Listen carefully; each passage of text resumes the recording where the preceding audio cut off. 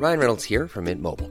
With the price of just about everything going up during inflation, we thought we'd bring our prices down. So to help us, we brought in a reverse auctioneer, which is apparently a thing. Mint Mobile Unlimited Premium Wireless. How to get 30, 30, bit to get 30, bit to get 20, 20, 20, bit to get 20, 20, bit to get 15, 15, 15, 15, just $15 a month? Sold! Give it a try at mintmobile.com/switch. $45 up front for 3 months plus taxes and fees. Promo rate for new customers for limited time. Unlimited more than 40 gigabytes per month. Slows full terms at mintmobile.com. Hi, folks, it's Rick Wilson, and welcome to the Daily Beast's The New Abnormal. Hi, I'm Molly Jong-Fast, a left-wing pundit and editor-at-large at The Daily Beast. I'm also an editor at The Daily Beast, a former Republican political strategist, best-selling author, and full-time troublemaker. We're here to have fun, sharp conversations with some of the smartest people in media, politics, business, and science that help make what's happening in the country and the world clearer. I'll try to keep Rick to the minimum number of F-bombs and try to keep our kids, pets, and other wildlife sounds from invading our respective bunkers. Rick Wilson. Hello, Molly Jong-Fast. I'm concerned today that we have a time restraint. Well, you know, Molly, I just received an urgent email from Eric Trump. Tell me more. That my 500% match expires in 59 minutes and 52 seconds. And there's a little TikTok countdown on the screen. After I finish with the podcast, I may, I don't know, go out and hunt for alligators or move piles of debris around the yard. But I think I will probably miss Eric Trump's deadline, especially because the person who subscribed me to the list, I pretty much know when they say Dick Rick that it's not for me. I am, in fact, Rick, and I am also a dick, but pretty confident I didn't subscribe to the Trump email list. I have to say, I'm subscribed to the Rudy Giuliani email list. Are you? Yes, for his podcast. I think Rudy's podcasting is a little bit like Rudy's mental health, like a little bit patchy. Well, I think it's probably targeted, unlike our podcast, which reaches people across the fruited plain, which someone said that once before. Rudy's is for an audience of one. Which is funny because I don't think Trump knows how to, listen to a podcast. You think he knows how to do that on his phone? I mean, that's what Scavino's there for. He claps his hands and says, "Digital caddy, what club should I use for this lay?" As y'all may have determined, I know very little of the golf. Yeah, well, that's one of your many good qualities is not knowing anything about golf. We're big in Canada. The Canadians love us. Well, that's good because we may have to flee there for asylum at some point. That's what I'm banking on. It's like... Didn't you get the message with the two speeches this weekend at Mount Rushmore and then at the White House that President Eric Cartman is going to declare race war? Race war! It's on! See, MJF, you don't watch South Park, and Jesse, the producer, clearly does because he laughed. I watch South Park. I have sons, so I've heard every South Park joke ad nauseum. I mean this in no disrespectful way, obviously. It's a clear cultural reference that you need to stay up on. All right, I will watch more South Park. That will be my... But the thing I am always struck by a Santa Monica Goebbels speech is that he's not a very good speechwriter. Did you think that was Santa Monica Goebbels, or was that Steve Bannon? I thought Steve Bannon is out. Oh, he's always getting back in. He's like herpes. Really? He always comes back. Do you think he's back? Try Bantrex if you've got recurring incidences of Steve Bannon. Symptoms include scrofula, cold sores, leprosy, and gout. Hey, by the way, there's dengue is back in Florida. Did you know that? Baby! Dengue and brain-eating amoebas. So you're definitely living in, the perfect place. Well, clearly. The only thing that needs to come back is the Wakulla volcano. Right.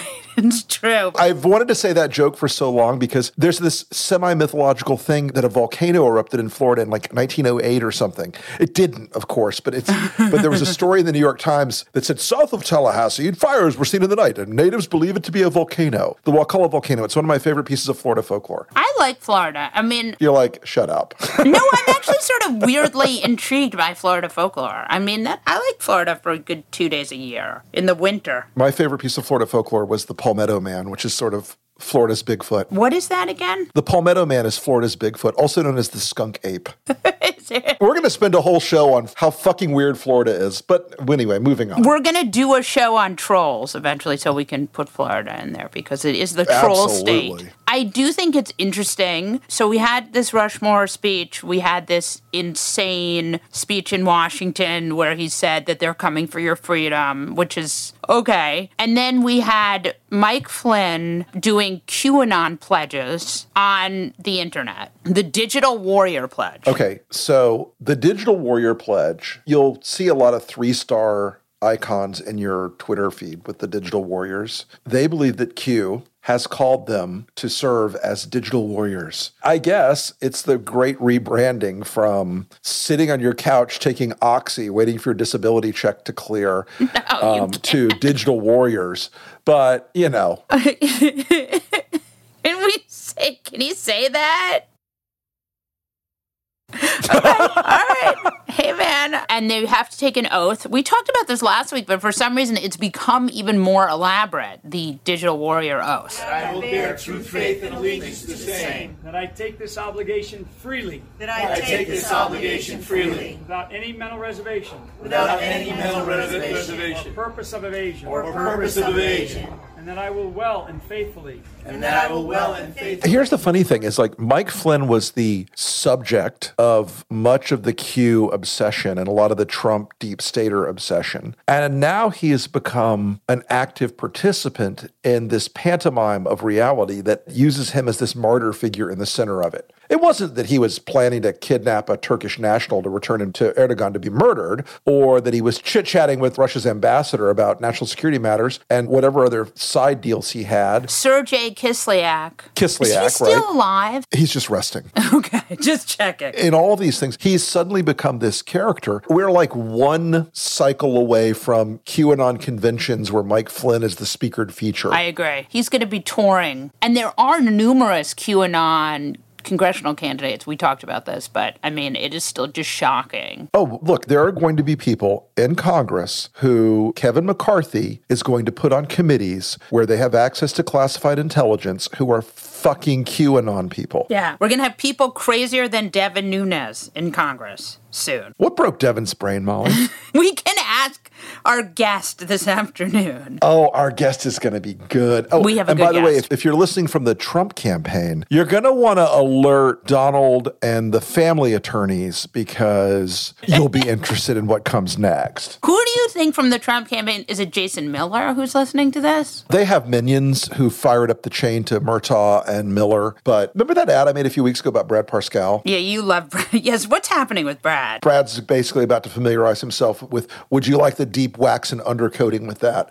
I think that's a car reference and not like a Not like something waxing. you would get from, it's not that waxing. Although the idea of Brad Parscale waxing people's lady business is disturbing on so many levels. So many. Welcome to Bannon's House of Beauty. Oh.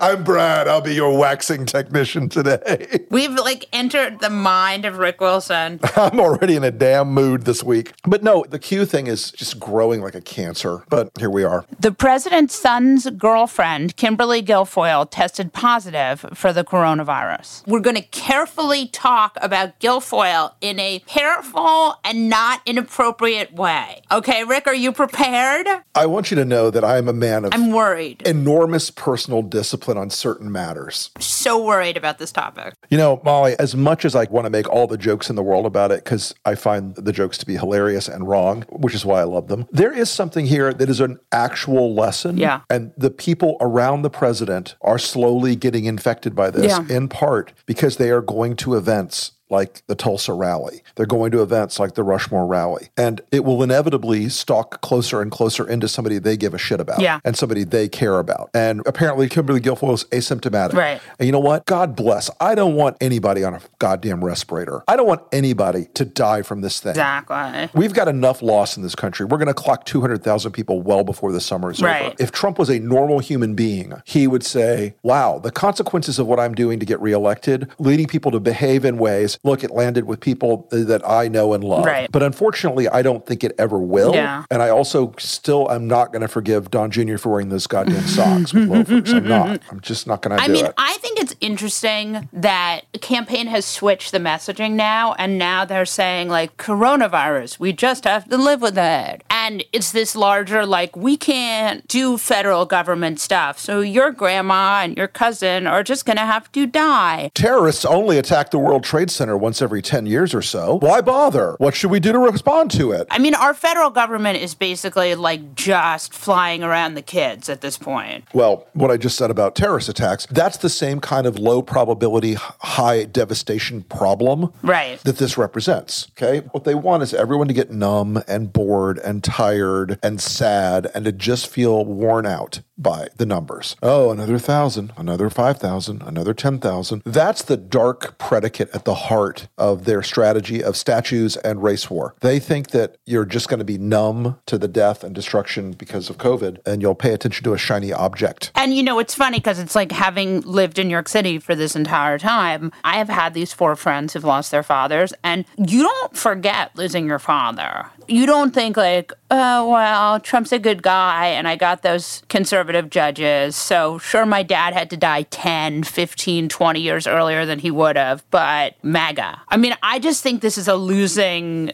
gamut for Trump. I completely agree. Killing people's parents is not a good look. Should we move on to Kanye? Do we have to move on to Kanye? What else can we talk about it with Guilfoyle? Because we could talk about how she's a year older than his stepmother. All I can say is you do not want to see his Pornhub search history. You were so good for so long. We knew this was coming. Hey, Rick, there's the line. Hold my beer.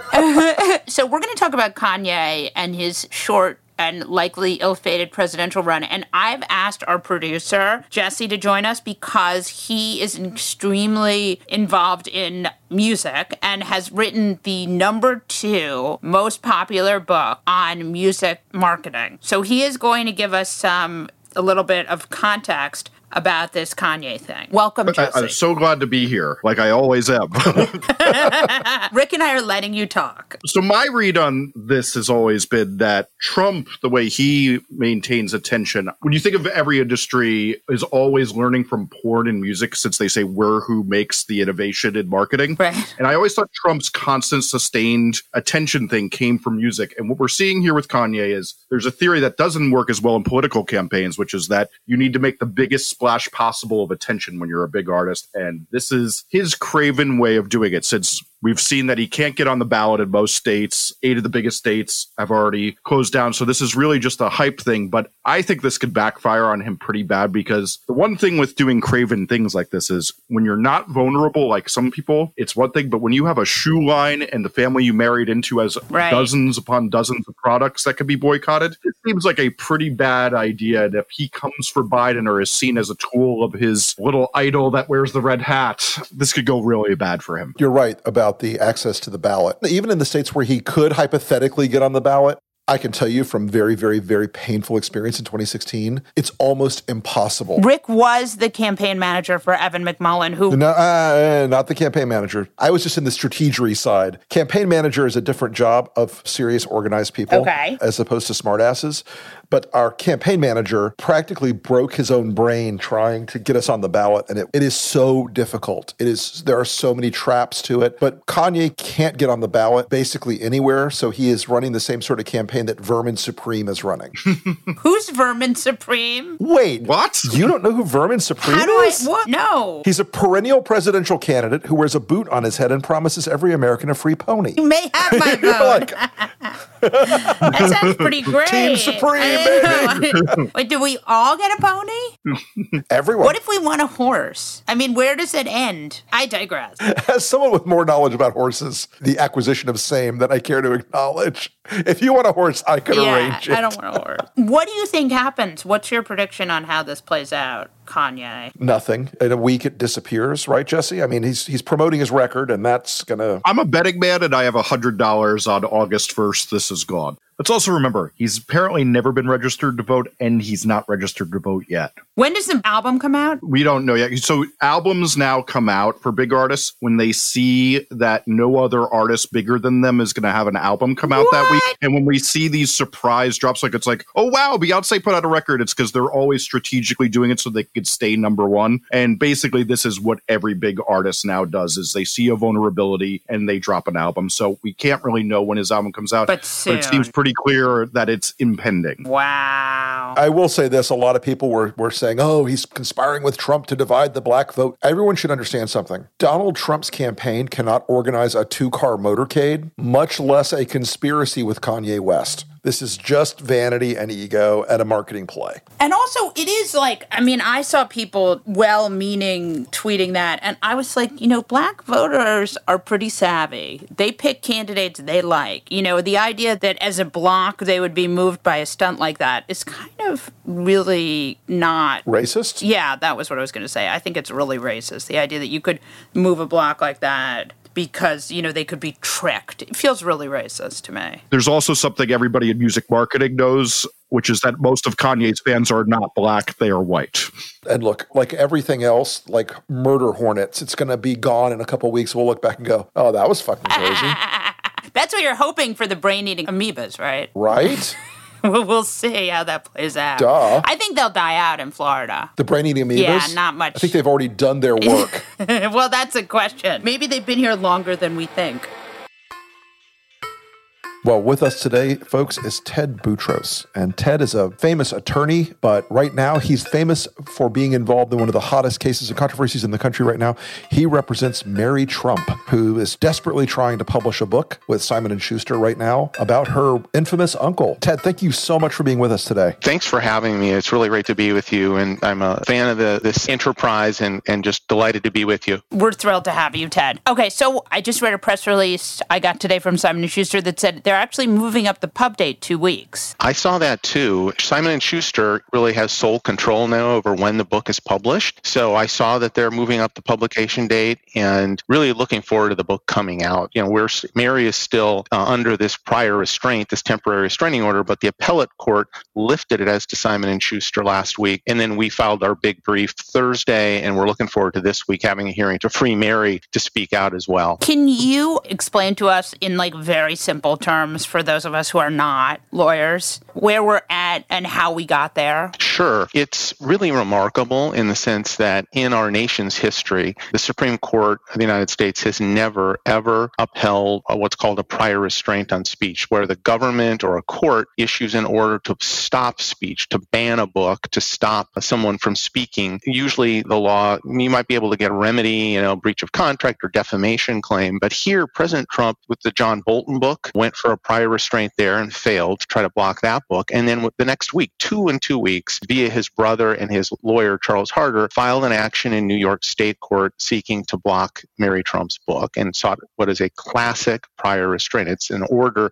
seeking to have the court say this book cannot be published. And in the words of the Supreme Court, is the least tolerable and most dangerous infringement on First Amendment rights. So it's really extraordinary. It's part of President Trump's pattern that we've seen since the campaign all the way up until now of trying to squelch important speech that he doesn't like. But nonetheless, it's extraordinary. So that's what we're litigating and battling. The book's going to come out, though, because Simon & Schuster's free to publish it. So we're very, very hopeful that we'll get everything cleared out by the end of this week so Mary can speak out too. Have you ever encountered any person or institution or anything where the reliance on non-disclosure agreements permeates every single thing they do, to the degree it does in Trump world? No, it really is extraordinary, particularly the fusion with the government and the campaign. And, they have a battle going with Omarosa over something she signed during the campaign. As I understand it, they're trying to enforce it against her in an arbitration to ban her from talking about things that happened when she worked for the United States government. And so it's over the top. It's really dangerous for our democracy because what happens in the government and what happens with government information, even classified information, is our information. And there are reasons to protect it, right? But it is our information. And so when these non-disclosure agreements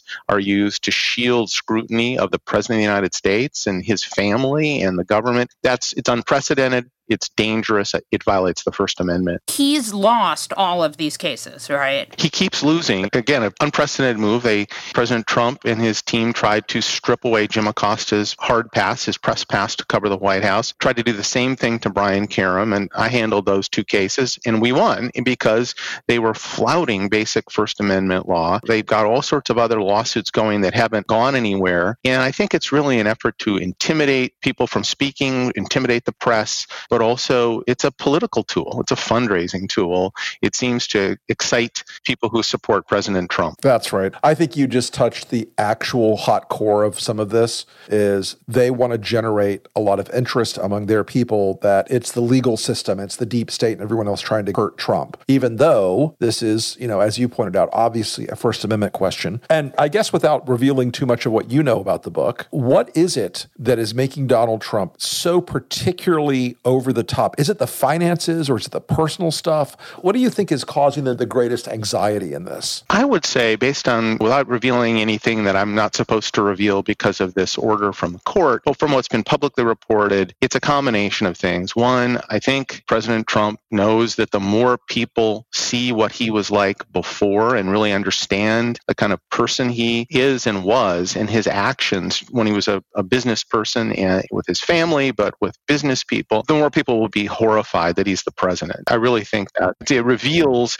his character. It's very consistent with what we've seen now, I think. And then the finances and the way President Trump and his brother and sister, and some of this is in our brief, treated their niece and nephew. And one of the arguments we have for why this agreement, this confidentiality agreement, the settlement agreement that they're invoking, which I didn't mention when I described the case, they're saying that the settlement agreement that related to Fred Trump, Donald Trump's father's estate, and other business entities that Mary and her brother had an interest in, had a confidentiality agreement. And they're arguing that that was a ban on them, Mary talking or writing or speaking out on public affairs for life. It's nonsensical. But it was also, as we argue in our brief, an agreement procured by fraud, which Mary really learned of when the New York Times published that big investigative piece in October 2018. And at the time, Donald Trump and his brother Robert and his sister Marianne, they were the trustees for Mary and her brother. They were supposed to be protecting them. And as we argue in our brief, they grossly undervalued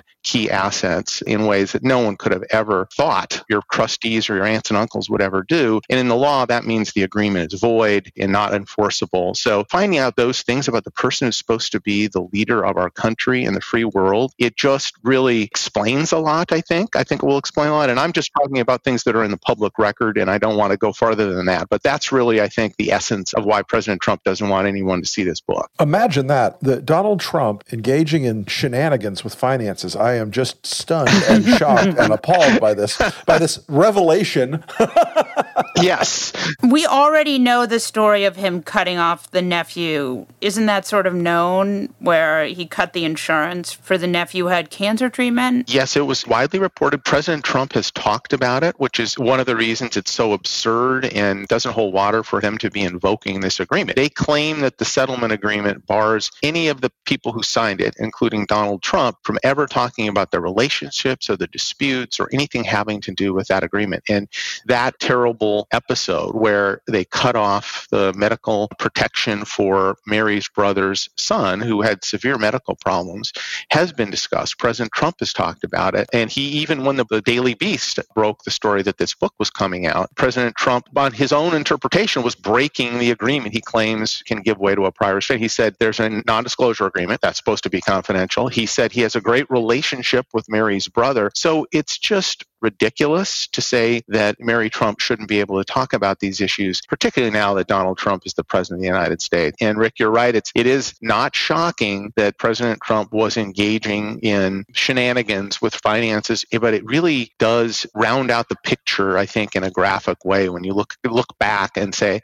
how did this happen? How did we have someone who is attacking the First Amendment, who is ignoring facts and the truth in the White House? And it all sort of makes even more sense when you you look at his behavior now as to if you look back. Sure. I'm kind of obsessed with Charles Harder because he keeps popping up in all of these cases with this undertone of trying to wreck the First Amendment and trying to go after free speech and trying to, as Trump likes to do, talk about expanding the power of libel and expanding the power of whether or not you can bring a defamation case or a libel case against a reporter or an individual based on your attitude and your whim and all that. I mean, the Gawker case is what sort of me sort of obsessing about the guy, but he's an interesting counterparty in this. He really is. I mean, he was involved in the Gawker case, which against Hulk Hogan, which produced this big verdict and then settled. So it was a demonstration that you could get a jury to issue a big verdict. That was a privacy case, but in this context, based on speech. Can you just, for 1 second, talk a little bit about the Gawker case and what happened there and how that sort of changed the precedent, and if we can come back from that? Sure. It was a case down in Florida, involved the publication by Gawker, the dissemination of a videotape that depicted Hulk Hogan having sex, just to put it in those terms. And Hulk Hogan sued based on privacy violations, not defamation, but said he was so injured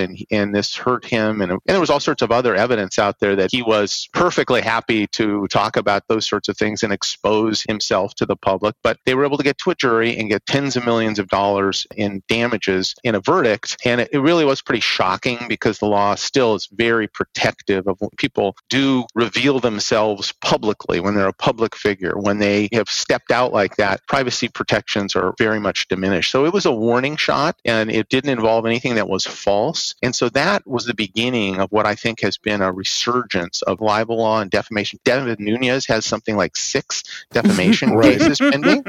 He's like the little brother to Trump in terms of libel law. Molly's favorite. Yes, he's just unbelievable. And they're just frivolous lawsuits. And President Trump, as you remember, and I think, Rick, you were referring to this in the campaign, said we need to open up the libel laws and make it easier to sue. Justice Thomas issued just a concurring opinion in a procedural case where it was really just kind of gratuitous, but said maybe we should look at overturning New York Times versus Sullivan, which is the cornerstone of American First Amendment law, which was, again, a scary prospect for freedom of speech in the country. So these are really serious issues. And when you have the president, the campaign suing CNN, the Washington Post, the New York Times for opinion pieces, it's very serious. And I think it does flow. And Mr. Harder has been at the forefront now. He tends not to win or the cases go away or they don't file them, but it still has a terrible effect, particularly when they go after, I think. But the question I have for you is, this is largely intimidation, right? Like, the law doesn't support what Trump does. He just does it because he has money and lawyers. That, I think, is exactly right. There's always the possible chance that you'll hit it big,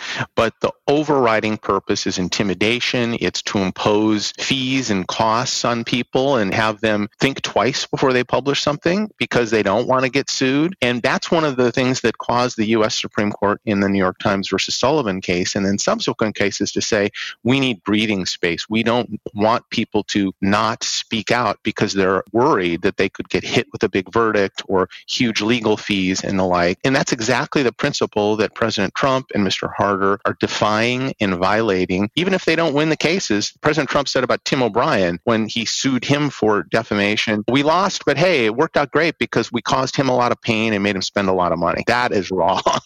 That's what's so sort of incredible to me. CNN got sued. CNN was sued by the campaign. That's still going, and it's just ludicrous. It's literally when commenting on what the Mueller report said, like we all get to comment, right? We get to express our views, what we think it means. And the Supreme Court has said, can't bring a libel case on that. So, but there are cases where entities, Covington and other cases where the lawsuits are brought and they're going to be really expensive. There's risks there. And again, that has a chilling effect. That hurts freedom of speech and freedom of the press. And there's been this emboldenment because of the way President Trump has denigrated the media. He even on the White House grounds on Saturday, on the 4th of July, took time out while he was speaking to attack freedom of the press. I mean, that's just outrageous, but it undermines the protections because people then start to doubt its importance and people start to sue more. So it's dangerous. One size fits all seemed like a good idea for clothes. Nice dress. It's a t-shirt. Until you tried it on. Same goes for your healthcare.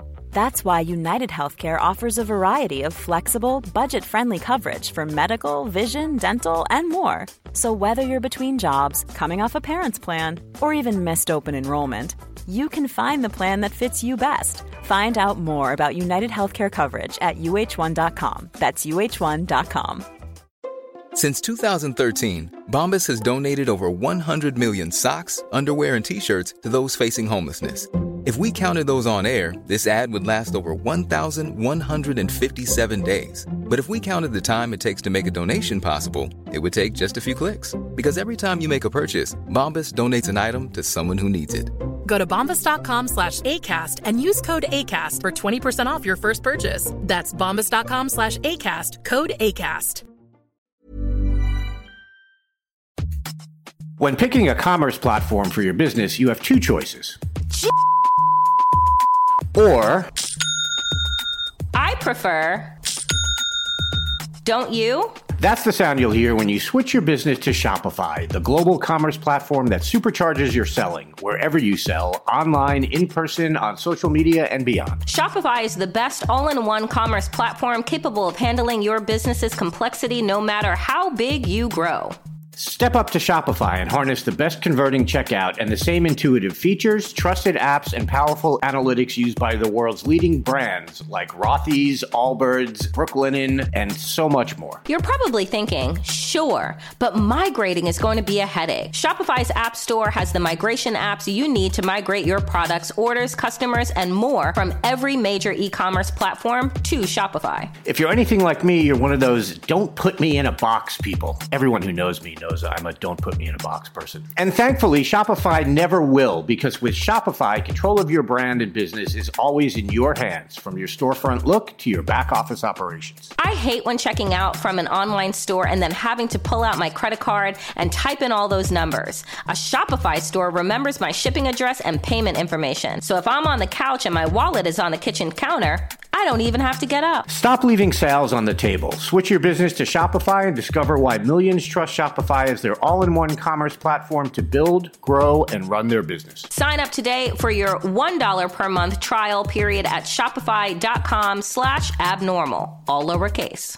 That's 1 month for just $1 at shopify.com/abnormal, all lowercase. Shopify.com/abnormal.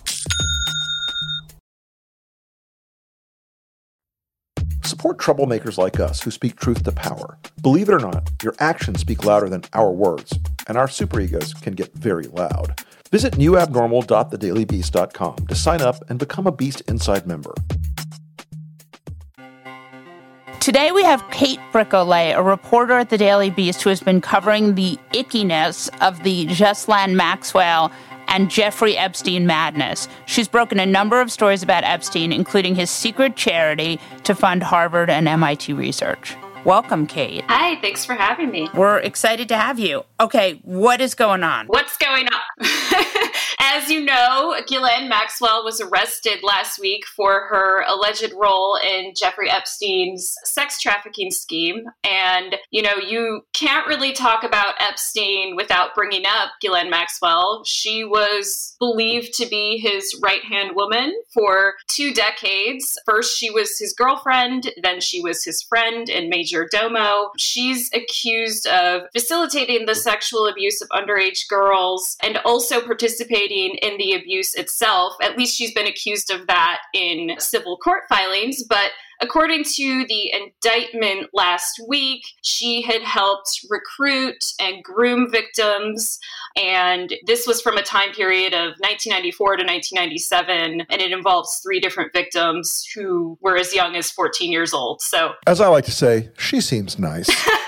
So here's one of the questions I had. It's obvious that the FBI knew where she was for quite a while. Her whole hiding out by, I'm going to use an LLC to buy this house. That's sort of fairly low end amateur level stuff. It's clear they knew where she was. What took them this long to finally reel her in? You know, that's a good question. I think after Epstein's arrest and after his suicide, Maxwell was the #1 target, and the Daily Beast and other press had speculated that she was in hiding or that she was cooperating cooperating with the feds. We now know it was the former, but last week, before she was arrested, I had been interviewing lawyers and victims about how they felt on the 1-year anniversary of Epstein's arrest, which is today, actually. And a lot of people had expressed frustration that she was still walking around a free woman. So it's a very good question. Why did they let her get away for so long? Is it that they were building a case that was so strong that this is something she can't escape this time? It's a very good question. 1 year later, they arrested her, and I think everyone's just happy that they finally did. These are federal charges, but as a New Yorker, I have a particular hostility towards Cy Vance. Cy Vance, who is, of course, the Manhattan DA, who many people are saying looks the other way when you're rich and famous, because he has, over the years, managed to not prosecute a number of powerful men who have had sexual assault cases brought against them. Will there be state charges? That's a good question. I do not know the answer to it, but it feels like it's bigger than a state case right now. I mean, especially because the Public Corruption Unit is behind the charges. So it's a good question on the state, and it's very disturbing that Cy Vance apparently never took this case on. I mean,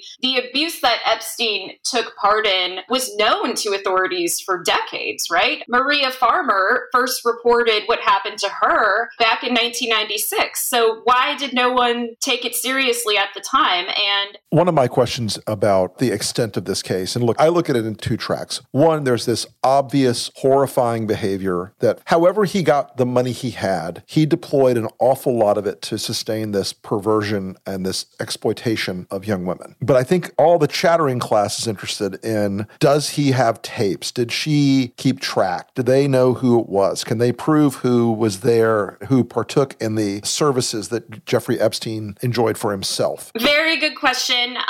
Virginia Giuffre, who was recruited by Maxwell in 1999 at Trump's Mar-a-Lago resort, had previously said that Epstein and Maxwell were asking her to not only perform sex acts with these men, but to get information on them, to pay attention to the details about what these men wanted. Virginia said that Epstein claimed he told her he did this so they would, quote, owe him and be in his pocket. So I think there is some chattering about some sort of blackmail scheme. And Virginia was the first person to kind of allude to this in an affidavit a few years ago. See, there's the dirt.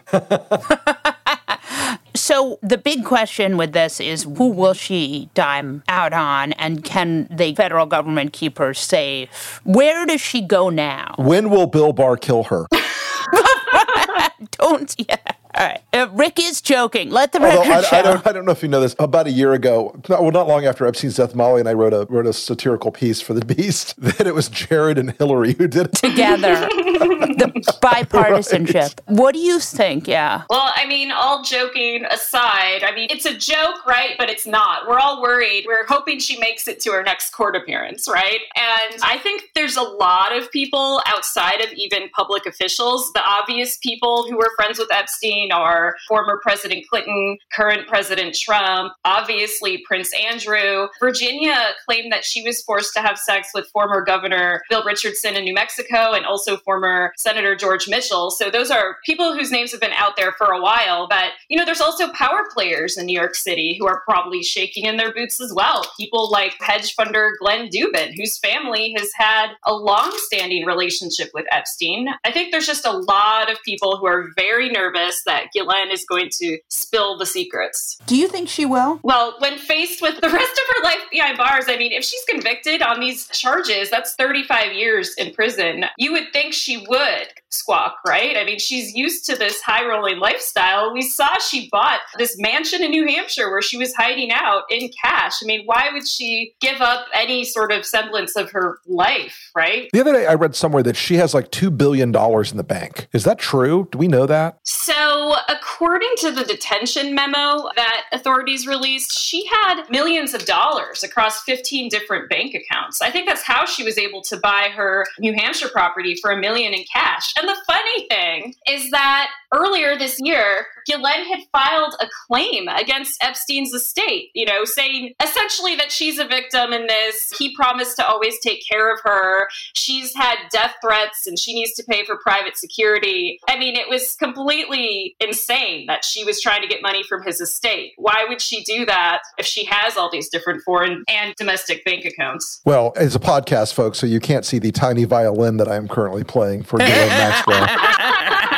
Epstein was a monster of pretty high order, pretty grotesque figure. But in some ways, from what at least the narrative is right now, she was sort of the empowering force. She was sort of the fixer. I think you called her the major domo. It's difficult for me to see where the prosecution says, oh yeah, you've given up person X. That's better. Because she seems like she has an awful lot of the responsibility of this. Oh, certainly. I mean, her life will never be the same. And I think when she met Epstein in the 90s, I'm not sure under which circumstances she did, but, she moved to New York for a new life after her family fortune was lost in scandal. And that sealed her fate, meeting Epstein. I mean, soon after she met him, she was engaged in this pattern of abuse. And I've spoken to a friend of Ghislaine who told me Maxwell was infatuated by him. She looked at him as her savior. He helped her continue this life of luxury. Ghislaine's job was to make connections for Epstein, but she was enjoying his money and what he could provide for her. So I think for the last few years, her connections with Epstein have kind of made her radioactive, especially the last 5 years or so. But before that, she was kind of still on the social circuit, still being photographed with people in Silicon Valley, people in Hollywood. Yeah, I think this is it for her, right? I don't think that she'll ever kind of be allowed back in. I would hope. Why do you think it's being handled by public corruption and not by sex crime? I'm not an expert on this, but I assume it was assigned to this unit because this unit focuses on crimes committed by government officials or employees. And I think it suggests that this investigation will involve current or former government officials. And we just are waiting to see who that might be. And last fall, we saw the unsealing of a batch of court documents that were previously private, and it showed the names of tons of different famous people who were connected to Epstein, tons of people that Virginia Giuffre allegedly was forced to have sex with. And so I think that's just the tip of the iceberg. Right now, there's a batch of court documents that are undergoing a review. And I think people are still waiting to see which men are going to be named in these court records. There's 2 different anonymous John Does who are trying to fight the release of these records, right? So who else are we looking at? Does one of them rhyme with Schmallen Schmershowitz? No, he's not a John Doe. He's an Alan Dershowitz, right? Right. Alan Dershowitz claims the release of these documents will prove his innocence once and for all. So let me ask you one question, because this is people use the word shocking too loosely. They use the word incredible too loosely and shocking too loosely. What is the most shocking thing you've discovered in all the things you've covered so far in this case? Wow, that is a difficult question to answer. I mean, there's so many things that I thought would never be real, right? I mean, there's an accusation that Jeffrey Epstein was trying to make his New Mexico compound a baby ranch so he could fill the human race with his DNA. As one does. Yeah, the baby ranch is the most shocking, I would say. I mean, he was trying to get Virginia Giuffre to have his and Maxwell's baby. They were saying that if Virginia signed away the rights to her baby and just let them have her baby, she would be covered for life. That was also a shocking accusation. I mean, it's just shocking to me that Epstein was trafficking underage girls. I mean, some of them didn't even speak English. And even in the Palm Beach police probe back in 2005 and 2006, there were allegations that he bought a woman from her family. And that woman ended up being a co-conspirator in the plea deal. But I mean, was he buying women from their families and making them his sex slave? It's just incredibly disturbing. I'm just curious, like, how much further into the New York and Palm Beach society we're going to drill in these things and how much more we're going to discover. I don't think it's going to be pretty. No, I mean, Jeffrey Epstein, as recently as when he got out of jail the first time after his Palm Beach jail stint, high society people were still welcoming him and still going to his home for dinners. I mean, there was even a New York Times reporter that was supposedly friends with him. And I think it's just very disturbing. I think there's going to be a lot of people in New York who are going to be kind of caught with this whole situation. I don't hate to see that. No, honestly, no. Well deserved is my feeling. Hey, Molly, who's your fuck that guy today? So my fuck that guy this week is the simple son, Eric Trump. The wide-gummed? The wide-gummed. Eric the Slow? Eric the Slow. Because on Twitter, which you and I never do, especially not right now while we're doing this, we never tweet during recording an episode. Almost never. Absolutely never. And our producer never notices that and says, like, what the hell are you doing? But why I want to talk about Eric Trump today was Eric Trump tweeted a picture of Ghislaine Maxwell from the wedding of Chelsea Clinton, and it was really tacky. I mean, first of all, it's Chelsea Clinton's wedding. Second of all, Chelsea Clinton has been through the fucking ringer from this Trump family. And third of all, there are hundreds of pictures of his dad with Ghislaine Maxwell. And so immediately, hundreds of people on Twitter started sending pictures of, like, his dad. There's a picture of Melania and Trump looking very sort of sexualized next to Ghislaine and Jeff Epstein. I mean, there are just numerous pictures of Trump and Epstein and Ghislaine Maxwell. And so for that incredibly stupid move, Eric Trump, the simple son, the future of the Republican Party, is my fuck that guy of the week. Rick, who is your fuck that guy? Uday is always a fan favorite. That's he really right. is. My fuck that guys this week, Public Citizen came out today with a report about the 40 lobbyists who have cashed in on COVID. There is a group of about 40 major lobbyists in D.C., and we'll put the link in the show notes to the study. I'm not even going to go through the whole list because most people won't know their names, but these are people who are selling to the federal government services of companies, many of which are not even vaguely qualified to provide them, getting billions of dollars of federal money through these lobbyists who are all close to the Trump campaign. It's guys like David Urban and Brian Ballard.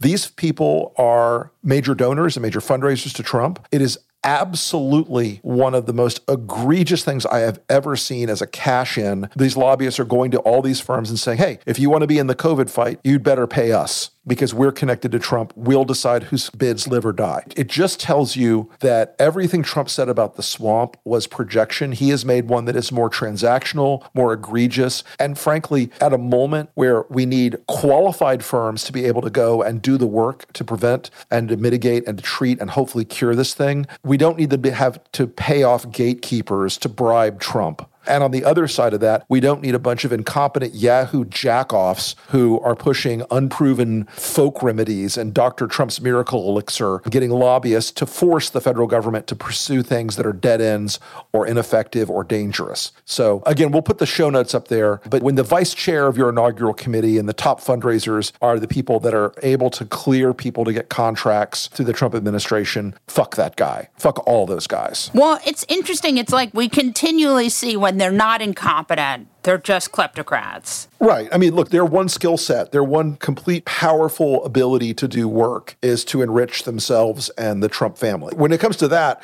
they're fucking McKinsey. Okay, they're like stellar at managing things that rake off some skim for Team Trump. So they're the McKinsey of grift. They're the McKinsey of grift. I like it. I think you should patent that or trademark that.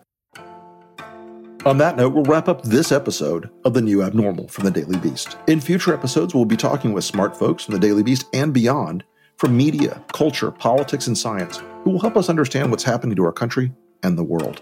We hope you'll subscribe to us on your favorite podcast app and share the show on social media. We're just getting started and don't want you to miss an episode. If you'd like to follow us on Twitter, I'm Molly Jong-Fast, and he's the Rick Wilson. Thanks so much for listening, and we'll see you again on the next episode.